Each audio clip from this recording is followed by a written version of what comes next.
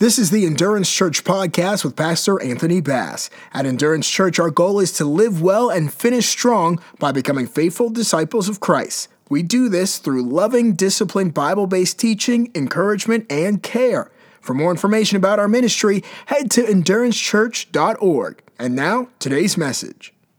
There's oftentimes through our culture, there are different ideologies and thoughts that fight against our church values and principles. And tithing is one. We know the local church survives off tithes and offerings. We know that we're not obligated because we're New Testament believers, to give. It's not a commandment. We give out of a free will, out of the volition of our hearts. We give cheerfully. We tell you here that if you don't want to give, don't give. We're not trying to compel you to give because there's no benefit if you give and you don't want to give. I remember a time I was at a church and there was a guy preaching, and he said, all the leaders stand up, give $1,000. And I was like, I don't have $1,000. He said, if you have a credit card, put it on your credit card. Now, this time I'm standing up in front of 10,000 people, and I'm like, oh, my goodness, if I don't give, I'm going to look like I'm a bad leader. So I had to give that $1,000. I felt bad that I did it. I didn't want to do it, but I did it anyway. And I learned then that's not what God has asked us to do. That church at that point had a significant need that needed met, so they used compulsion and manipulation and coercion in order to get the church to, in a sense, make up that financial deficit. We'll never do that here. I've had that bad experience. But I also don't want to be like my cousin at his church. They never, ever talked about tithes and offering. And the congregation thinks, well, everything's okay, right? They don't have any problems. But they're struggling. They're suffering because people will not give because he's afraid to even talk about the subject. So I wanted to be in the balance. I didn't want to have a pendulum swing completely the opposite direction. I want to say this is what God's word says about giving. And I appreciate you hanging in there with us so you understand at least my theology and what the scriptures say regarding why we give, what's the purpose of giving. But today we're going to still go through the book of Hebrews. We're going to talk about another subject. Hebrews is probably one of the more significant theological books in all the Bible. We don't know who the author of the book of Hebrews is. Most people assume that it's Paul. I like to believe that it's Apollos. It doesn't matter who it is. But the point of Hebrews is that God requires us by faith to trust in Jesus Christ. Jesus Christ has provided us a new covenant. And because of Jesus, we can trust in Jesus. Now, we know the book of Hebrews was written to Hebrews, Jewish people. And he's trying to convince them that we have a new and better covenant, a new way into God's presence. It was a very difficult subject that the author had to, in a sense, broach because the temple at this particular time was still available. There were still people offering sacrifices to God, to Yahweh, to Jehovah. So there was this big quandary. Well, if Jesus Christ is the propitiation, if Jesus Christ is the atonement, if Jesus Christ is the last sacrifice, then what is the temple still up and running for? What's going on? How do I engage God? How do I even give into his presence? What happened was Paul lays out specifically how Jesus Christ is greater than the angels, than Aaron, than the Levitical priesthood, than the temple. He went on to explain how all things point to Jesus. And because of that, we have a new and living way to enter into God's presence. So if you can, open your Bibles to Hebrews chapter 10, and we're going to talk about verses 19 through 25 very briefly. After I discuss particular points of this sermon, we're going to break into small groups. Adam, who was just up here talking, is going to direct us where we need to go.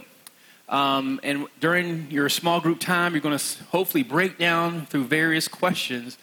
How can you apply these principles we're going to discuss in our own lives?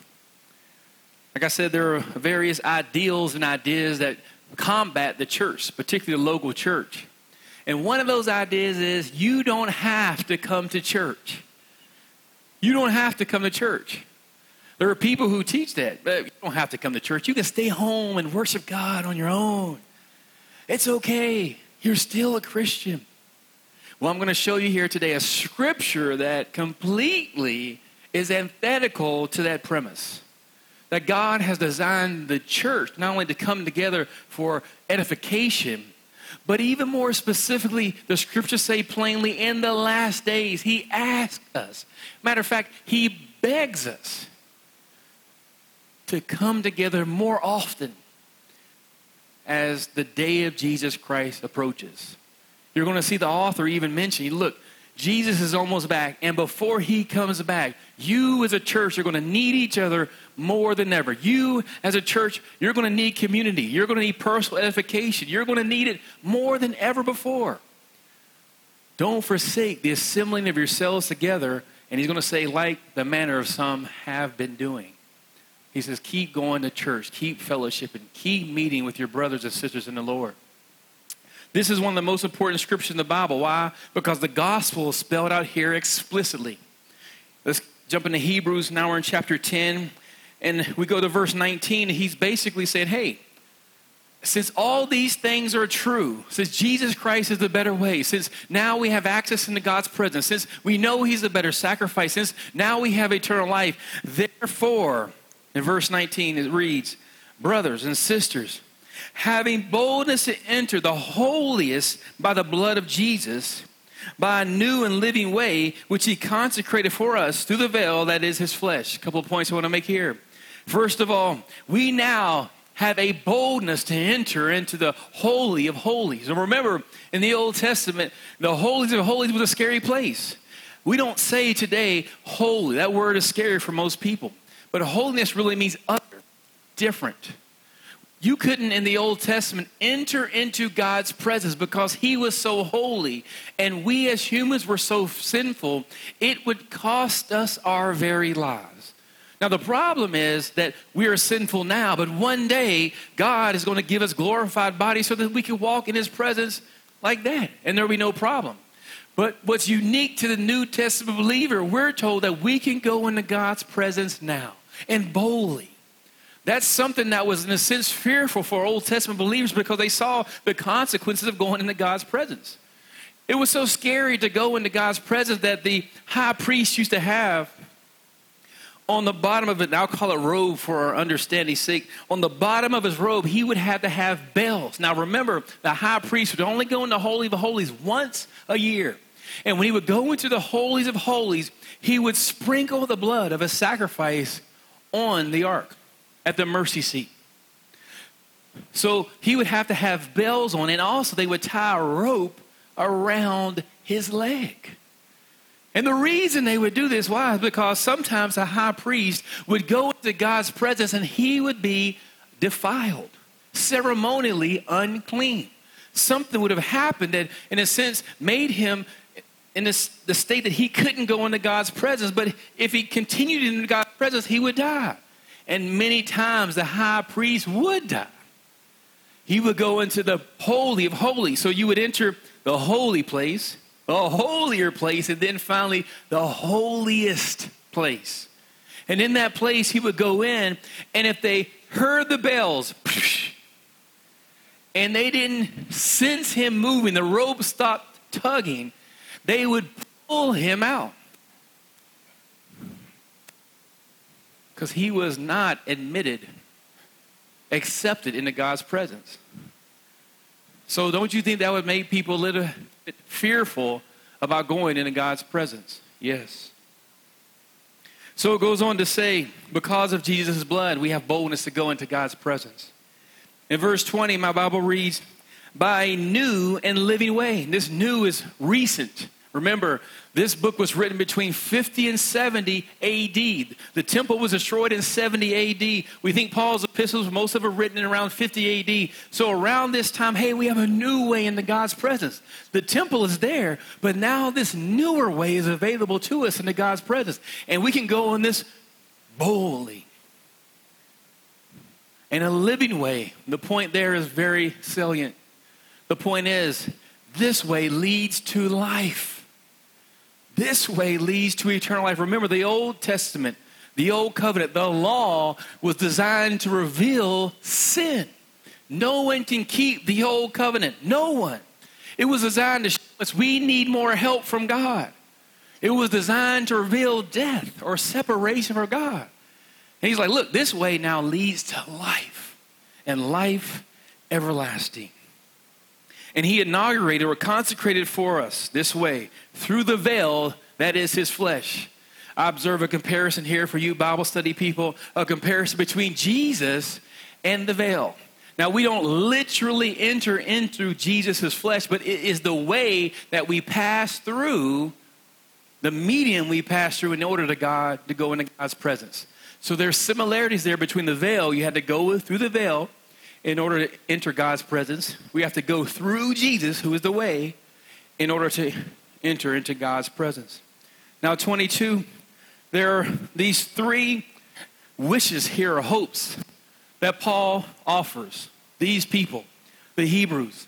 These are important because all these three are very important to the New Testament believer. Since we have this access to God, since we can go into his presence bold as, hey, I got three things I want you to do. And eventually we'll talk about this sermon in more detail, but not today. These are the three things he says, all equally important.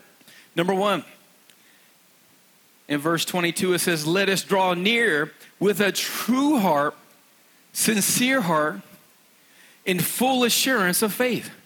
He said, be confident going to God's presence and have an authentic and sincere heart. Having our hearts sprinkled from an evil conscience and our bodies washed pure with water. Man, I could talk about this forever. But have you ever sinned and you just felt shame? Not guilt, but shame. That is an evil conscience the Bible is referring to. Now what happens is if you have this shame, you're scared to go into God's presence. When you feel shame, you're like, hey, I'm not going to church today. I'm not going to pray today because you know what? I just feel ashamed.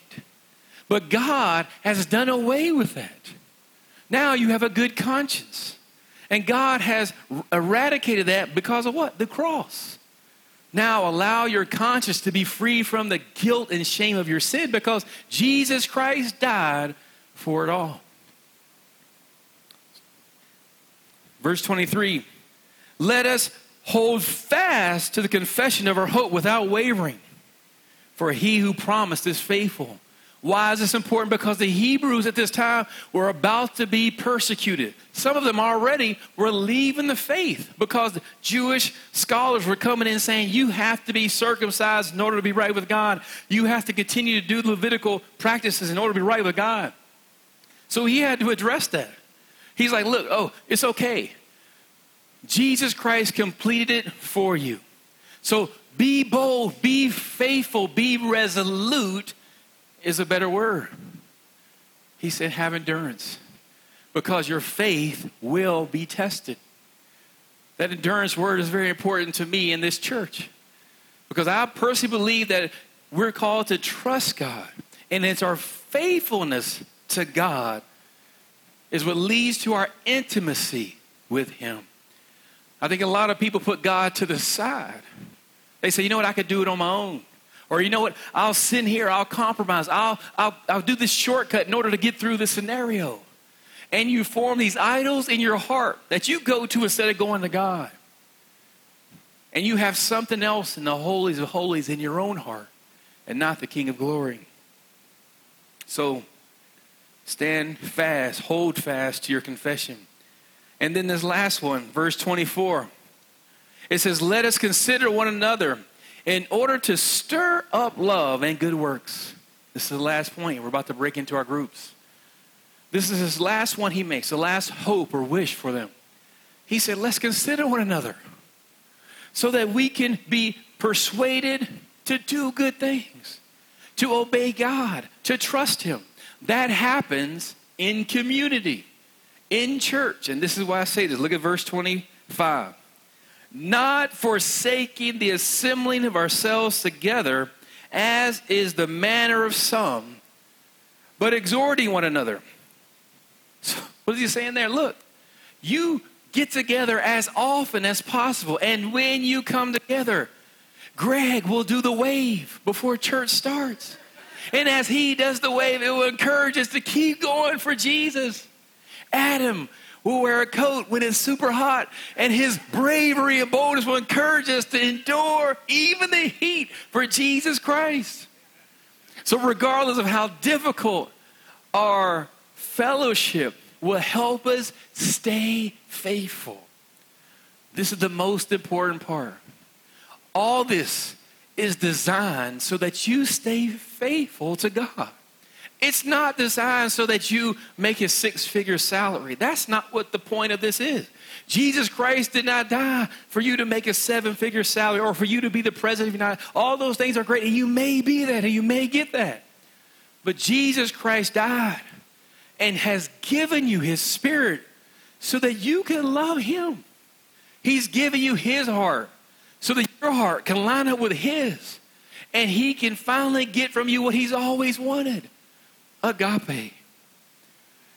All the songs we sing are designed for those people who have made a decision to be faithful to God. What we do, we go to church so that we can be faithful to God. This is not designed for you to be unfaithful or, in a sense, for self-help. There are a lot of other entities that already exist that can help you be successful according to the world's standards.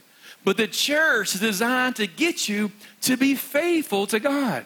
And coming to church consistently is part of that process. I went to last thing I said before, a Group X class. I do cycling now. Yeah, I do it. And now we have a lady instructor. And she's tough on me. She was tough. I'm still sweating from that class right now. Wow, my metabolism is going crazy. But anyway, when I'm in this group fitness class, the instructor pushes me harder than I would go by myself. Now, everybody's not like this. My wife and I had a good discussion about that. Everybody's not like this. Some people are self-motivated. But there are other people like, man, I need a personal trainer to get this done. I need somebody to stand in front of me and say, don't give up. Because if I don't have that person saying, don't give up, I'll give up even before I'll look at the bike. I'm like, oh, I'm not going to do it for an hour. Spinning for an hour. Sweat like crazy. Can't breathe. About to pass out. Drool. And she goes, a half an hour to go, and I'm already drooling, about to pass out. This instructor, this class, helps me. It motivates me. It lets me know what I'm doing is, number one, okay. I'm not crazy because other people out here sweating like me. Also, you know what? I'm doing the right thing. I'm improving, and other people want to improve it. It inspires me to keep moving forward. That's what church does. We're designed to help people sit here and have a desire to go further in Jesus, and they will go by themselves. We're here and we're designed to get you to stay faithful to Jesus, to get you to fall in love with Jesus, to get you to give everything you have and a little bit more. Because sometimes, according to the scripture, that's difficult to do by yourself. Community is essential for our faith.